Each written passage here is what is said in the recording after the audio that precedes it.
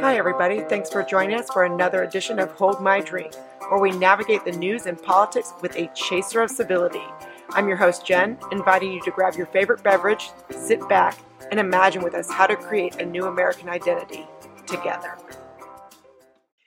Welcome to this week's Hold My Drink and Counterweight podcast with my co-host, David Bertstein.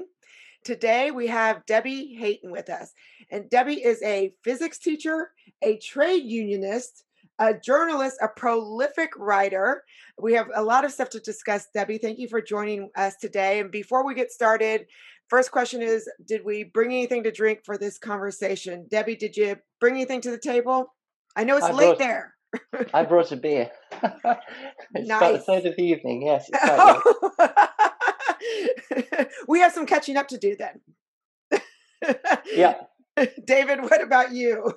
This is very embarrassing, but I'm not even sure, Debbie, you know what this is, a Diet Mountain Dew. And I thought about lying about it and saying it was some kind of elaborate drink, but this is sort of an anti-lying show. So I decided to be honest and authentic. But that's what I'm drinking. That's what we had in the house. Mountain Dew, that is just like, that's, I don't know. That's well, retro in a way. Yeah, I'm catching up with Debbie because I've got my typical glass of Pinot Noir. So Debbie, I'm with you here.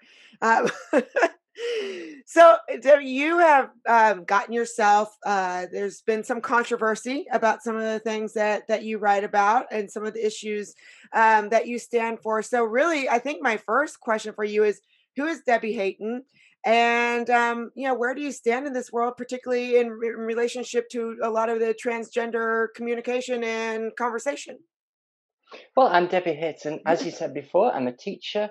I'm a trade union officer. I live a normal life. I transitioned male to female in 2012, so that's getting on for 10 years ago. Okay.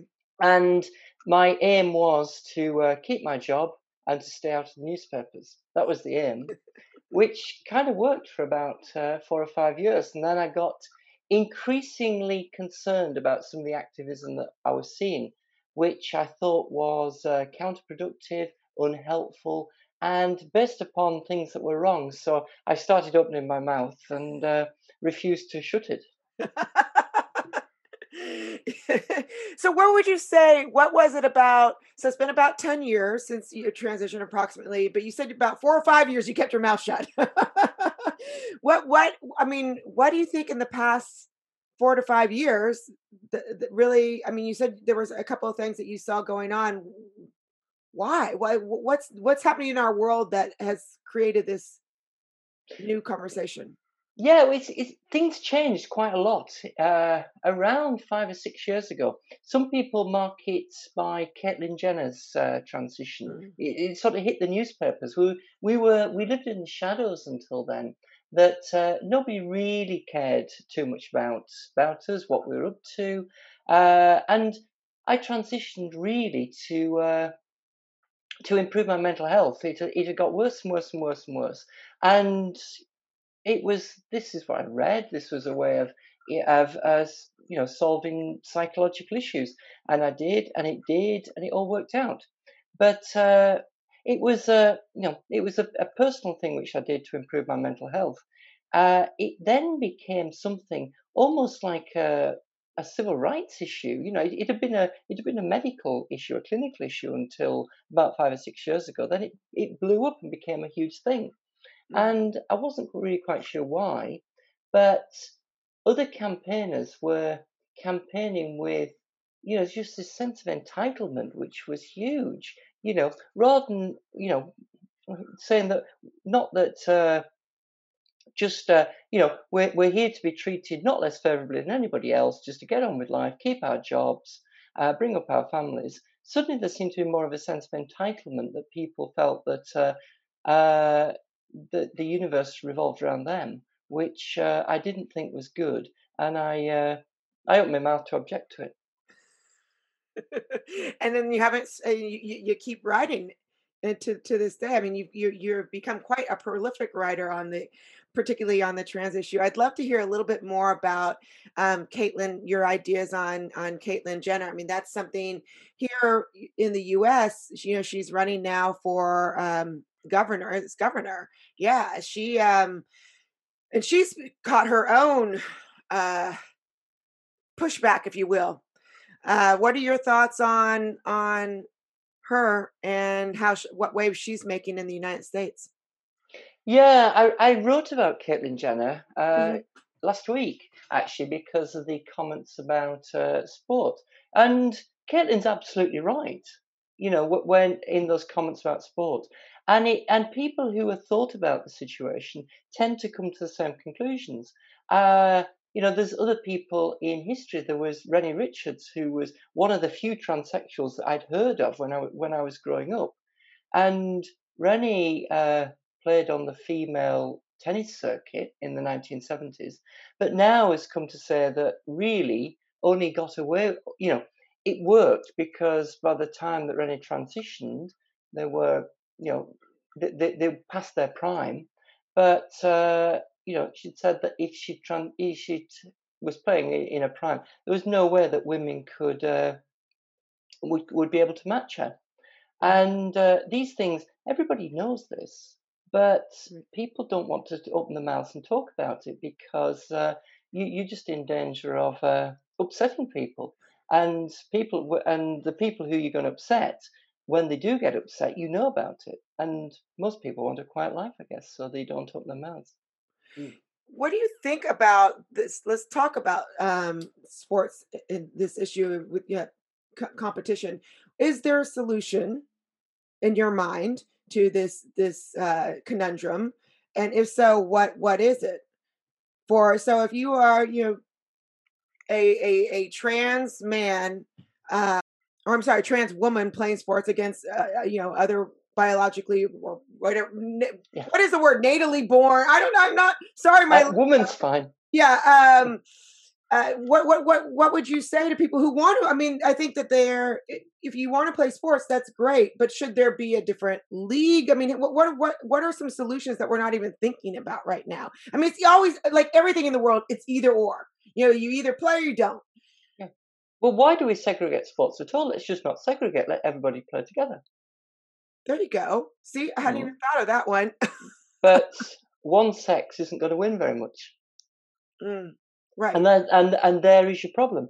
The reason why we segregate sports is that to give women fair competition, fair opportunity, and also for matters of safety. Men tend to be bigger, stronger, heavier, and right. So there's a safety issue as well. So that's why we segregate sport.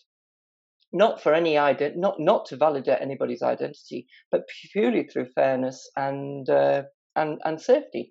So you could say, why segregate sport? Yes, we do have to segregate sport, but how about we retain that open category that everybody can compete in, should they wish to, but then take a separate category for biological females, we call it women's sports, that's what we have, for goodness sake, and then in the open category, men can compete in the open category, but the women's category is closed to biological females, women, who haven't taken any advantage through hormone therapy, whatever.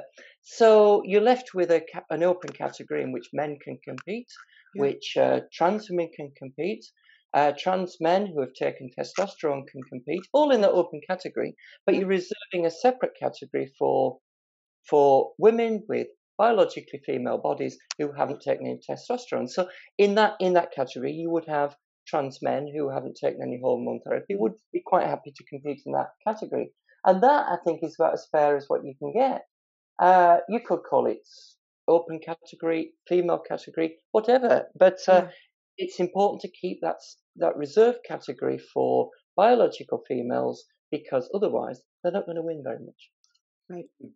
And particularly sorry, David, I'll just wrap that one up. Go ahead, sure. Particularly in sports like, where we've seen the most damage, wrestling, that are more contact sports, where we've seen, biological women get, very hurt.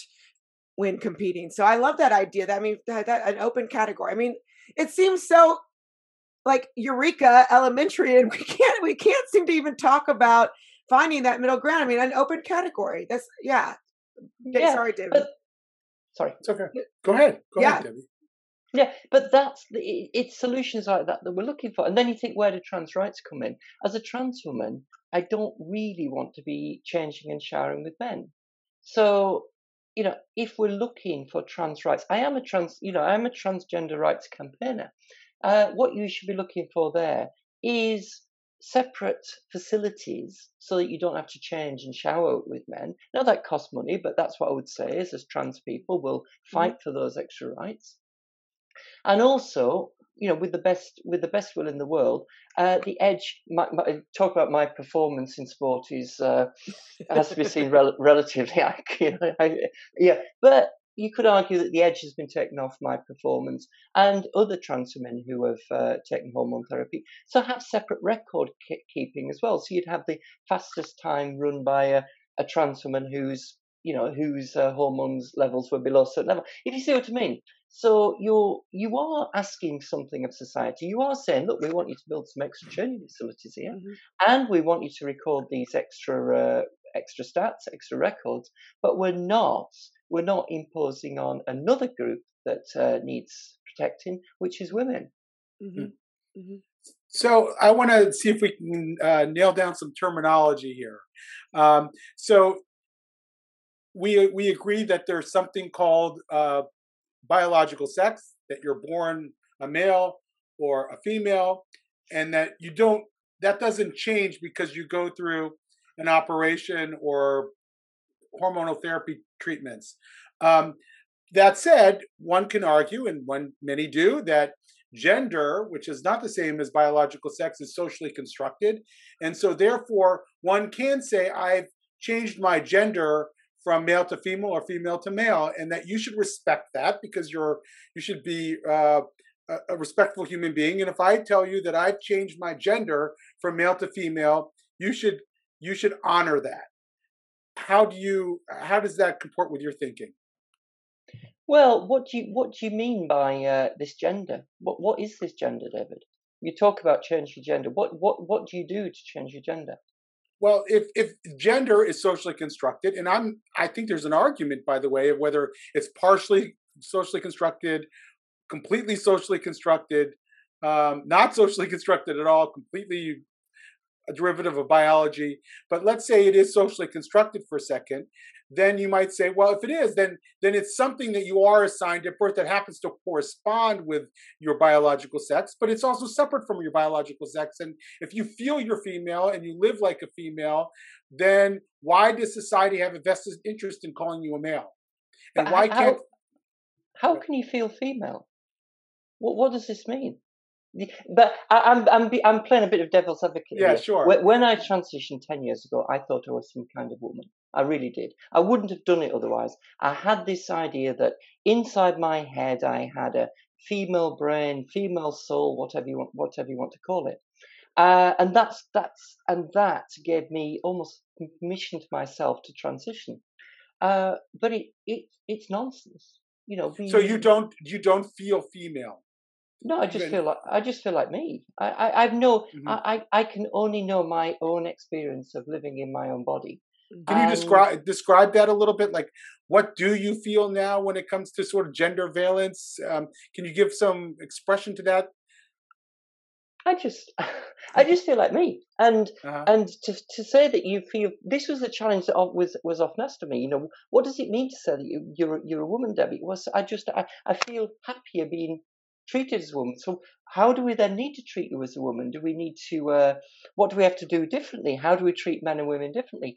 And if you're not careful, you end up being defined by I'd say gender or sexist stereotypes, and that's what you end up being defined by. And I don't think it's healthy. I think that as individuals, we shouldn't be restricted by sexist stereotypes, and we shouldn't be restricted by the expectations we have on ourselves and other people have on us about how we should present on the basis of our sex.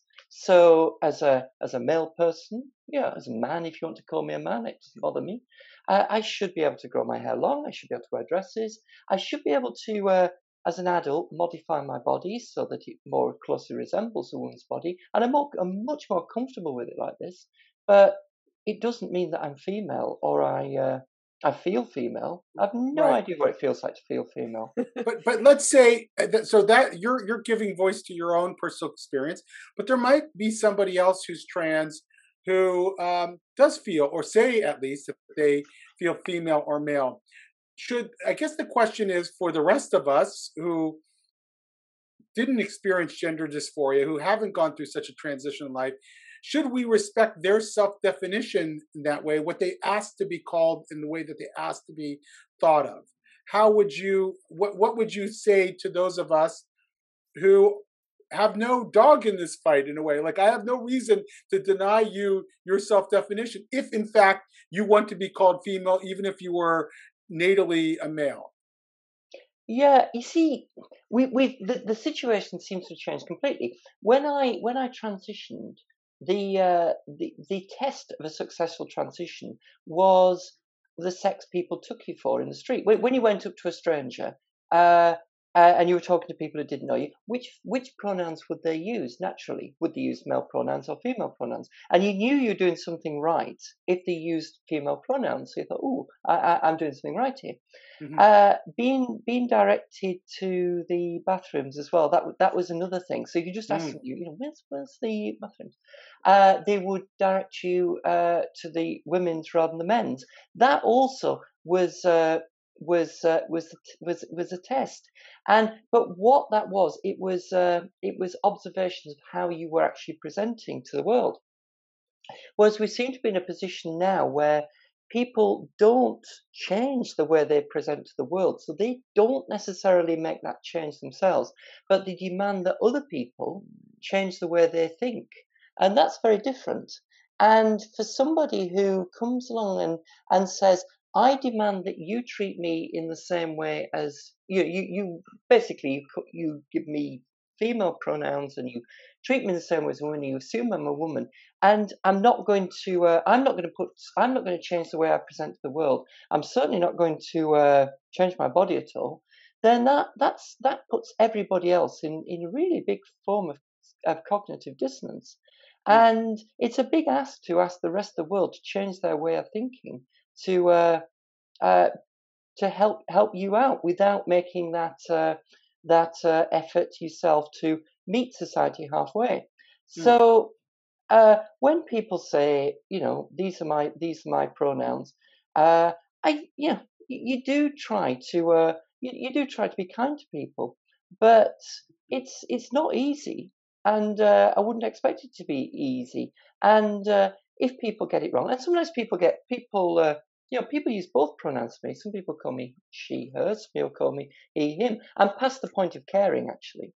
For me, what matters to me is how I feel about myself, how I feel about my body, and I'm comfortable with that. That's what I transition for me to feel comfortable with my own body. What everybody else thinks is Right. secondary. So if I was relying on other people to validate me, then you're really vulnerable to anybody who doesn't want to play along. So we have a friend, Jennifer and I, Xander Keeg, who is a transgender male, natal female, as he would say.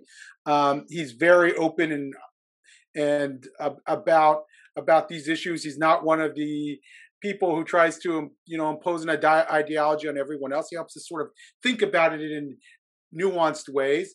And Xander looks very much like a natal male. I mean, big beard, balding, voice is deep. I've only known Xander as a male, and I can't, even if I tried, think of Xander as a female. And if Xander asked me to think of to use the pronouns he, him, first of all, I don't, there's nothing about Xander that makes me think otherwise. And so I guess the question is it, you said meet halfway, and I'm just trying to figure out what that looks like. I mean, I agree, by the way, we should be show some grace ourselves in how we talk about a person who wants to be called a female or a male. and perhaps they should show some grace to people who may not get it exactly right.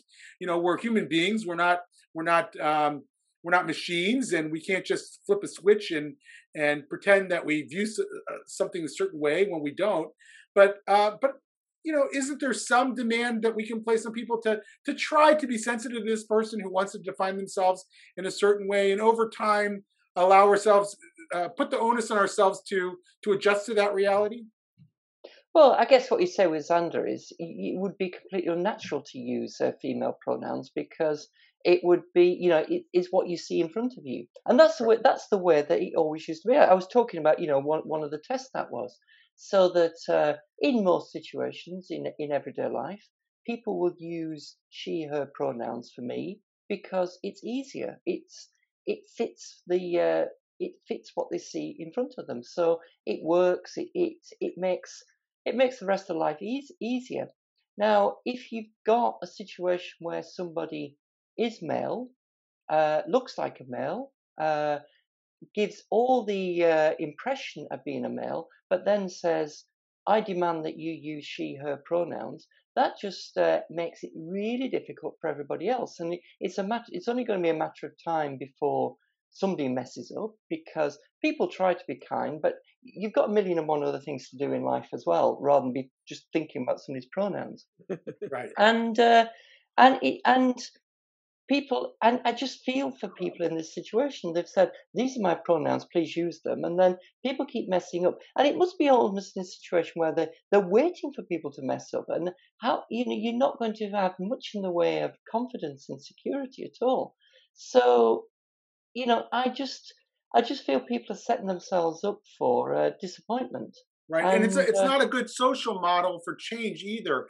If people feel that they're walking on eggshells or that they could be slammed at any moment, it doesn't give them an opportunity to get to know you, to humanize you, and then to change their thinking in a more organic way either. Yeah. Um, I hate it when people, because it's become a point now where once people realise that you're trans, they desperately not to upset you, and they will walk on eggshells around you, and I hate it. I'm a human being, and I've got interests well away from being trans, and I right. just want to be treated like a human being, not as not as something to be wrapped in cotton wool. Can I ask one more question, Jennifer? Please.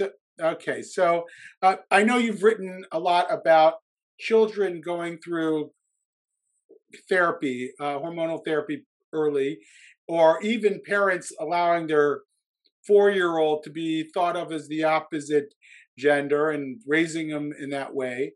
Um, it gets tricky when your teenager starts to ask about going through a transition. At what point, what should the process be for parents who are struggling through this, about when they might allow their teen to explore or go to the next level, getting hormonal therapy? How do you think about those issues? Right. I think I am going to use it. I was a bit nasty to you before, David, about gender, about saying what it is. But we all know about how we express ourselves, and we know what that means. I think that children should be able to express themselves, how they feel comfortable. But we shouldn't be telling children that they're really the opposite sex. And I think it's regressive. I think we should be bringing children up. If a girl wants to, this is stereotypical, if a girl wants to go and climb trees, play with trucks, run around, playing football, then let her do that. Don't tell her that she's really a boy, and vice versa. We as human beings, we're varied. We're all different, and we shouldn't be fitting into boxes. Now, what worries me is that children very young who are gender non-conforming do concern their parents, and gender non-conforming children have already have always concerned parents because they worry about children not fitting in. But I worry that this transgender movement has produced this pre-packed solution to turn your gender non-conforming daughter into your gender conforming son, and I don't think that's helpful. I think it's taking people from one box into another when we should be letting children be free to be themselves.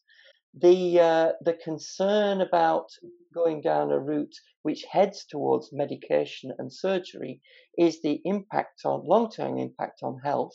We don't know what the impact is going to have. Certainly on fertility. To take away somebody's ability or potential to have their own children before they're a grown adult just seems to me to be wholly irresponsible to be actually making these treatments available. I think it's wrong, and historical studies have shown that children who are struggling with their sex, prefer to be the other sex, between 60 and 90% of them desist. It goes away by itself. There's studies to show that. But children who have been put on have been affirmed young and then get medication to block their puberty, they don't, because they're almost like on a treadmill through, and there's very difficult for them to step off this. And it's not something that I think we should be doing. I worry as well is in that the actual, the identification itself doesn't actually seem to improve people's mental health. The reason I transitioned was to improve my mental health, and it did. Whereas there are children, and it has been documented, where the gender dysphoria, the mental distress follows transgender identification. There's something wrong going on here, and we shouldn't be throwing drugs and potential surgeries at children before they've grown up and know what it means to be an adult. Just want to ask a quick follow-up on that. There's also the argument, of course, that puberty blockers prevent, especially a natal male, from developing such male characteristics that their later transition is less convincing to them, convincing to others, and therefore you're harming their future ability to live in the way that they want. What do you think of that? It doesn't harm mine. I'm quite tall. I'm 6 foot, so I can see over crowds. I like that. I like being tall. My voice is deep, but other than that, things get on fine. But one thing which children do need to be aware of is that to go through a full transition and have male to female gender surgery, the surgeon needs some spare parts to work with. And if the child never goes through puberty, those spare parts actually never develop to the size which they need to get to. Mm. And the surgical techniques have been developed for adults, and it's become routine. Now, the story of Jazz Jennings, the American teenager, when you look at what Jazz went through, because Jazz never had the tissue, which I did. It involved various bits of abdominal tissue, and it didn't work very well. Mm. So there is something about male puberty going through it. Yes, it makes me taller. Yes, it makes my voice deeper, but it had advantages in other ways as a trans woman now. Understood. Debbie, I want to hear more about you. So you decided, speaking of transition, I think this is a good segue. I mean, you decided later on, for mental health issues, which I think is really, I'd love to hear more about that you just felt better in the world identifying as a female. But for a good part of your life, more of your life than identifying as a female, you were male, and you have children as well. Was there something outside of just like a kind of a depression or a mental health question? Was there something for you that was a turning point? The turning point was when my life collapsed, was realizing that other people were transitioning, and I could too. When it was something which just it didn't seem possible. I heard of people transition. It was something I desperately wanted to do from when I was very young, actually. Okay. But it was just something that was not possible. People like me didn't transition. People like me went to school, got a job, had a family. That's what we did. This the transsexualism I read about was esoteric, distant things that happened on the television. Whereas it was when I found that people were transitioning, people I knew, and the internet allows you to get to know people who are transitioning. Mm-hmm. So the rise of social media around 12, 13 years ago, that opened up those doors to me, allowed me to see that other people were transitioning, and I thought, I want that too. And it became an insatiable need at that point, and that's when I had to transition.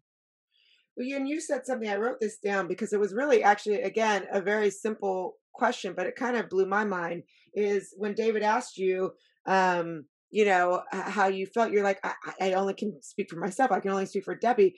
But, you know, what does it feel like to be female? I mean, here I am as a female, and I'm like, that's a brilliant question. I mean, I don't know what it feels like when I really think about it from a philosophical position. I mean, I feel from a societal position, there is a certain feeling, if you will, to being female. A lot of it around things like sports and whatnot, and you know, kind of more physical attributes of size and whatnot.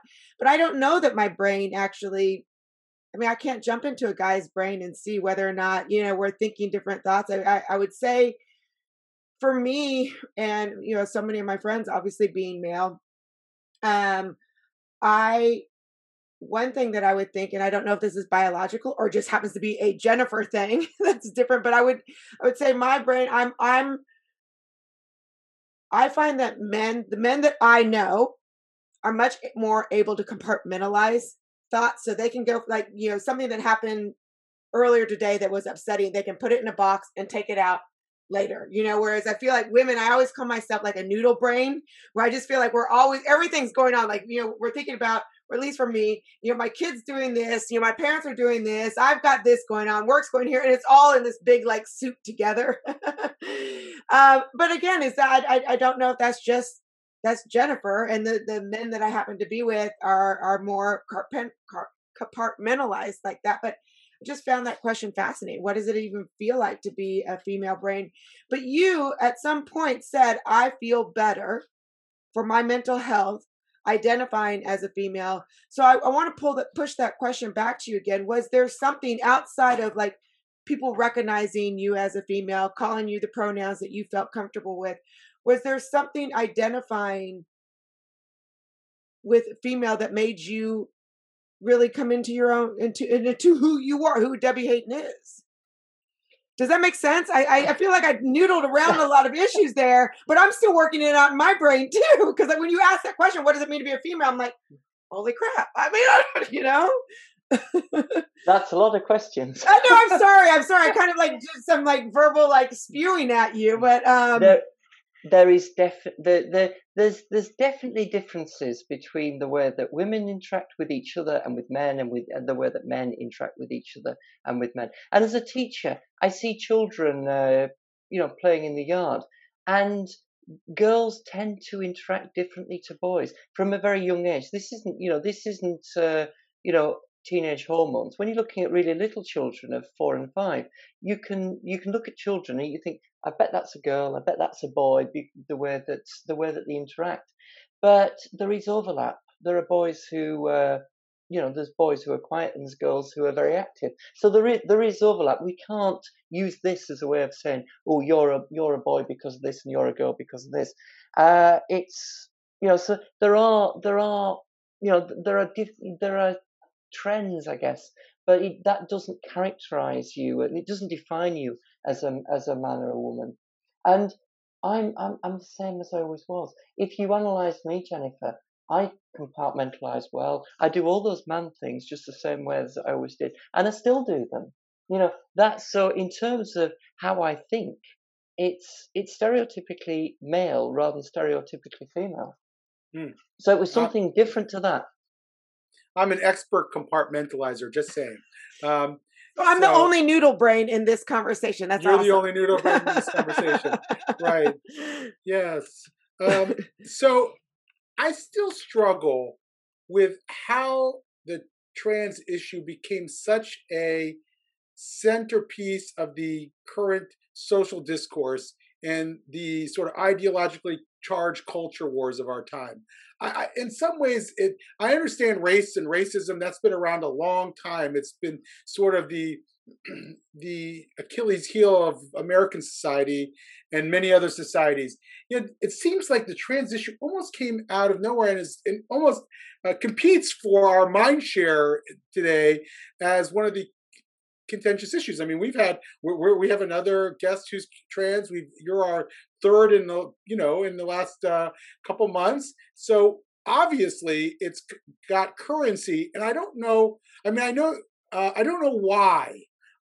Is it that there are trans activists who are demanding things that society is not ready to provide? Is it that society is denying trans people the sort of self-actualization that they aspire? How would you describe the reason why this issue has gotten such currency overnight? Well, it's bizarre. I'm not denied anything really. The law in the UK where I live is very it's very good to trans people. We can't be treated less favourably. We can't be sacked from our jobs for being trans. We can't be denied goods and services. The police are quite concerned about transphobic abuse. They will investigate that. Life's really good for trans people. It really is. So it's quite bizarre when I hear about people feeling, the most downtrodden group of people, suffering major oppression. I don't. It doesn't happen. I do have privilege. I recognise that. I'm white. I speak English. I'm educated. I'm professional. I'm, in my early 50s. I am at the pinnacle of privilege in Western society. And then I transitioned and I got even more because suddenly, and then, people do tread on eggshells around me. They want to know what I'm thinking about. If I hadn't transitioned, I wouldn't be speaking here. I wouldn't be writing articles in the press. So by transition, I got even more privilege. So that's the truth. But then we also hear male to female, other male to female trans people who are then claiming to be some sort of victims in this. And that brings you an awful lot of power. If somebody who is very privileged can then play the victim, then suddenly they are very powerful because nobody can challenge them, nobody can upset them, nobody can disagree with them at times for fear of divine retribution. So this is really quite attractive to people, and it tends to be the male to female side. It's your trans man friend. It's different. This is a movement which is being driven by males who have privilege and get even more privilege, and then claim to be some sort of victim, and then the world dances around them. No wonder it's become a big thing. It is a vehicle to even more privilege. Mm. Yes, it still mystifies me why on both sides it seems so blood. There are people when I look at what might come out of a right wing outlet that like a media outlet that insists that these are men pretending to be women, or then I see that stores like Target then refuse to carry Abigail Schreier's book. I just think there's so much discourse in between these extremes that is not being heard in society. It seems like the only people willing to challenge radical trans ideology are right-wing conservatives. So that's the argument that we hear, which to me seems a bit insensitive.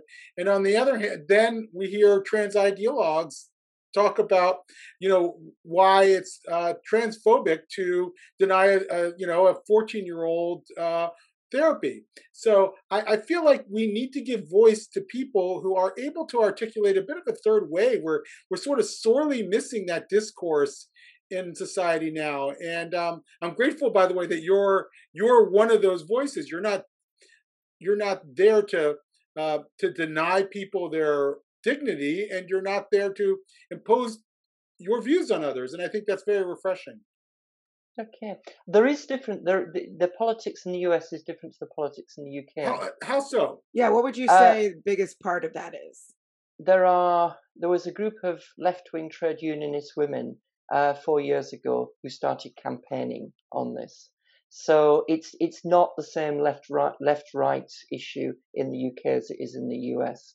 Although our left-wing parties have become very unfriendly to people with views like mine. And although I'm a member of the Labour Party, I'm in this is me. But we don't have the same partisan left-right divide on it. So we have thinkers on the left in the UK who are, I would say, a rational, scientific thinkers who, yes, are saying that trans people should be treated with dignity and respect. Their rights should be protected. We should go the extra mile if they, to provide, as I said, about the sporting facilities. Yes, let's spend some money. Let's spend some money here. So there are people there now. I've not picked up the same in the US, where it does seem to be much more polarized, and the people who are standing against the ideology, some of them are standing against trans people as well, which is different to what we see here. That's interesting. I want to go back to something that we were talking about with biological differences. So my question, going back to kind of like the male female brain, do you think, outside of the physical differences that are obvious, do you think that there are biological differences in the way males and females, their brains work at all, or is that just, it doesn't matter, it's all the individual? Yeah, there's differences in the way that everybody's brain works, because we're all individuals. We're all unique individuals. But on every, I hate to use the word spectrum, I don't want to use that, but on every axis there is a spread. There's a male spread and there's a female, the spread of females, and the two overlap. But there are biases. There are biases. One in Jungian psychology, or what the Myers-Briggs has picked up, that in Myers-Briggs speak, women, 2/3 of women are F preference and 1/3 are T, and T preference, and in men it's the other way around. Now I'm a T preference, my wife's a T preference, so it doesn't always fit. But whenever you get a large group of women and a large group of men, the average will be in two different places. And I think we all know that. But those differences. What are you on Myers-Briggs, now that you've mentioned it? I'm an ISTJ. ISTJ. Wow, that's not a common profile, I don't think. ISTJ. Interesting. We talked about this the other day. I'm INFP. So again, what you were just saying, so for people who aren't Myers-Briggs, to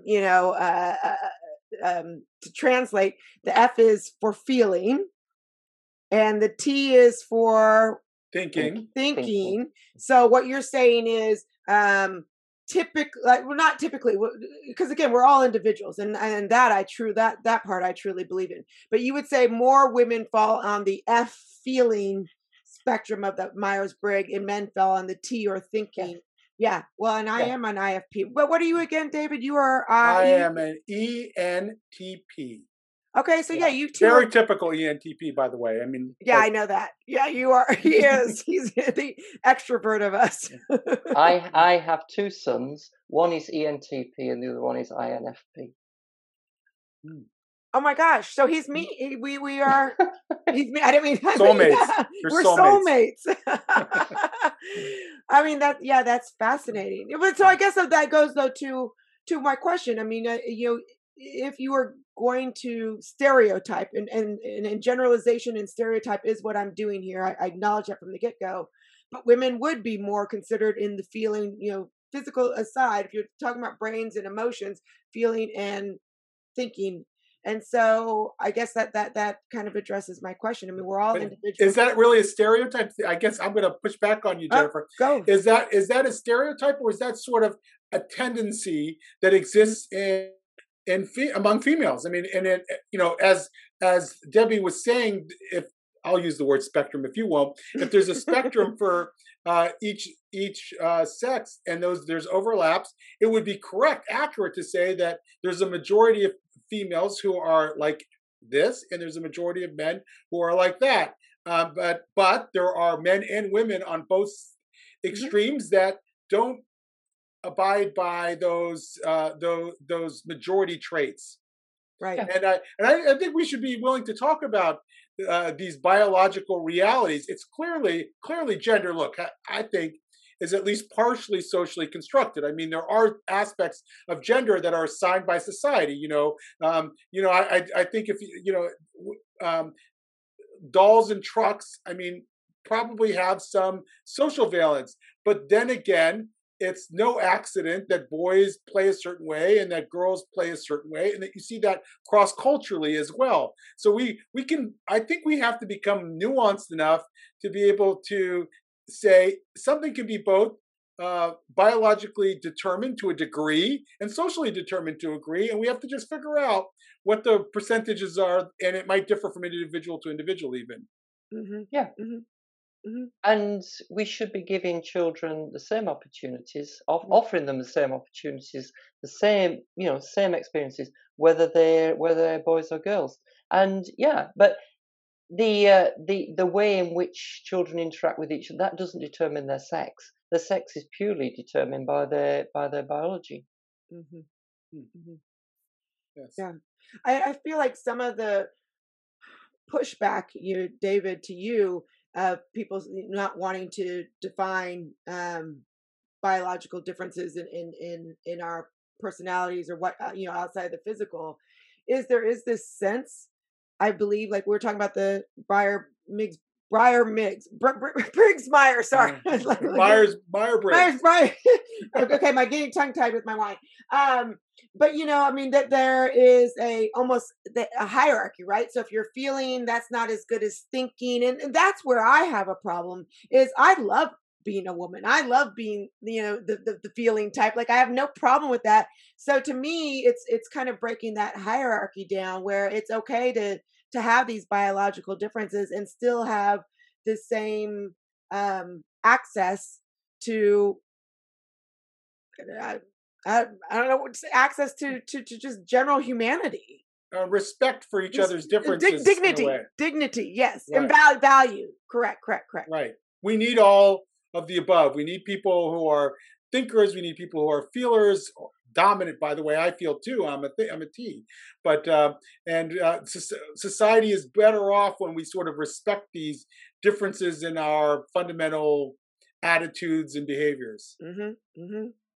Yeah. That's, I guess, maybe we need to expand our understanding of diversity. I mean, I think Myers-Briggs is one way of thinking about it. I think, obviously, expanded understanding of what gender might be is a way of thinking about it. Certainly, our viewpoints and our intellectual differences and our ideological differences are another way of thinking about diversity. And I think we'll be a better society if we all sort of expand what we mean when we say diversity, and we don't just think about it in these very narrow terms that the current ideological discourse imposes on us. Well, that's just you agree, or is that just a rant? No. I think that the thing is that we don't have conversations like this that often. Because what we talked about at the very beginning, we walk on eggshells. Like, did I say this right? Were you offended? I mean, we're just we're hypersensitive, and we live in a offense culture where, Debbie, you mentioned this. I mean, I think that there is some power to be gained sometimes in being offended, and so we don't have these genuine conversations. It's just easier not to. Yeah, if I can get my way by being offended, there's power there, and these conversations aren't happening, and just because people are concerned about, and for good reasons. The people don't want to upset other people, so we'll not have the conversation. But only by having the conversation to actually explore what it means to be human, rather than trying to guess what it means to be human. We need to talk about these things. And being able to, one thing we need to hold on to is we need to be able to talk, and we need to be able to disagree with each other while respecting each other. And that seems to be something which we're losing. Yes. It's important, is that? Yes. Yes. Right.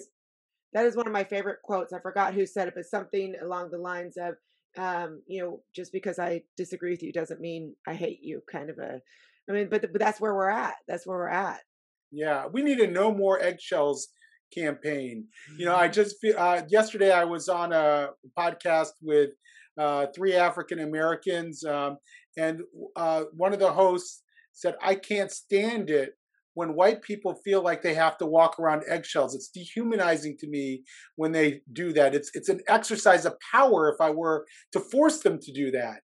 And it means that they're not seeing me as another human being." And I think in general, we're losing that in this current ideological environment. I mean, I learn much better when I'm able to experiment with my thoughts and my words than if I feel like I'm confined to a specific discourse that insists I speak a certain way and think a certain way. And I'm much more likely in some ways to understand you as a human being if you allow me to say something that might not adhere to a predetermined discourse. And it feels good to have those conversations. I feel richer for it and more human. So thank you for that. Yeah. Yeah, that's Debbie. It's a pleasure to get to know you. I hope this is the first of many conversations. And I guess my last question for you is, what's next? I mean, you're a physics teacher. That's awesome. I'm a chemistry person myself, but you're writing. Is there a book coming up? Is there what's up next on your agenda? Well, I always think I couldn't possibly write any more on this. But there's always more. There's something crazy will happen, and it takes me by surprise. And I think, well, surely I've written about everything that can be written, but then something else will happen. And then Jonathan Yaniv shows up on the scene, right? Well, yeah, Yaniv is there, and or is it yes, right? and there will be others. Right. We've there's been issues just this week where children are the biggest concern of mine. Where there was a family on daytime TV in the UK. They didn't have the kids with them, but their 2-year-old came out as trans, and they were so proud of this child at this age. I'm thinking this is just not right.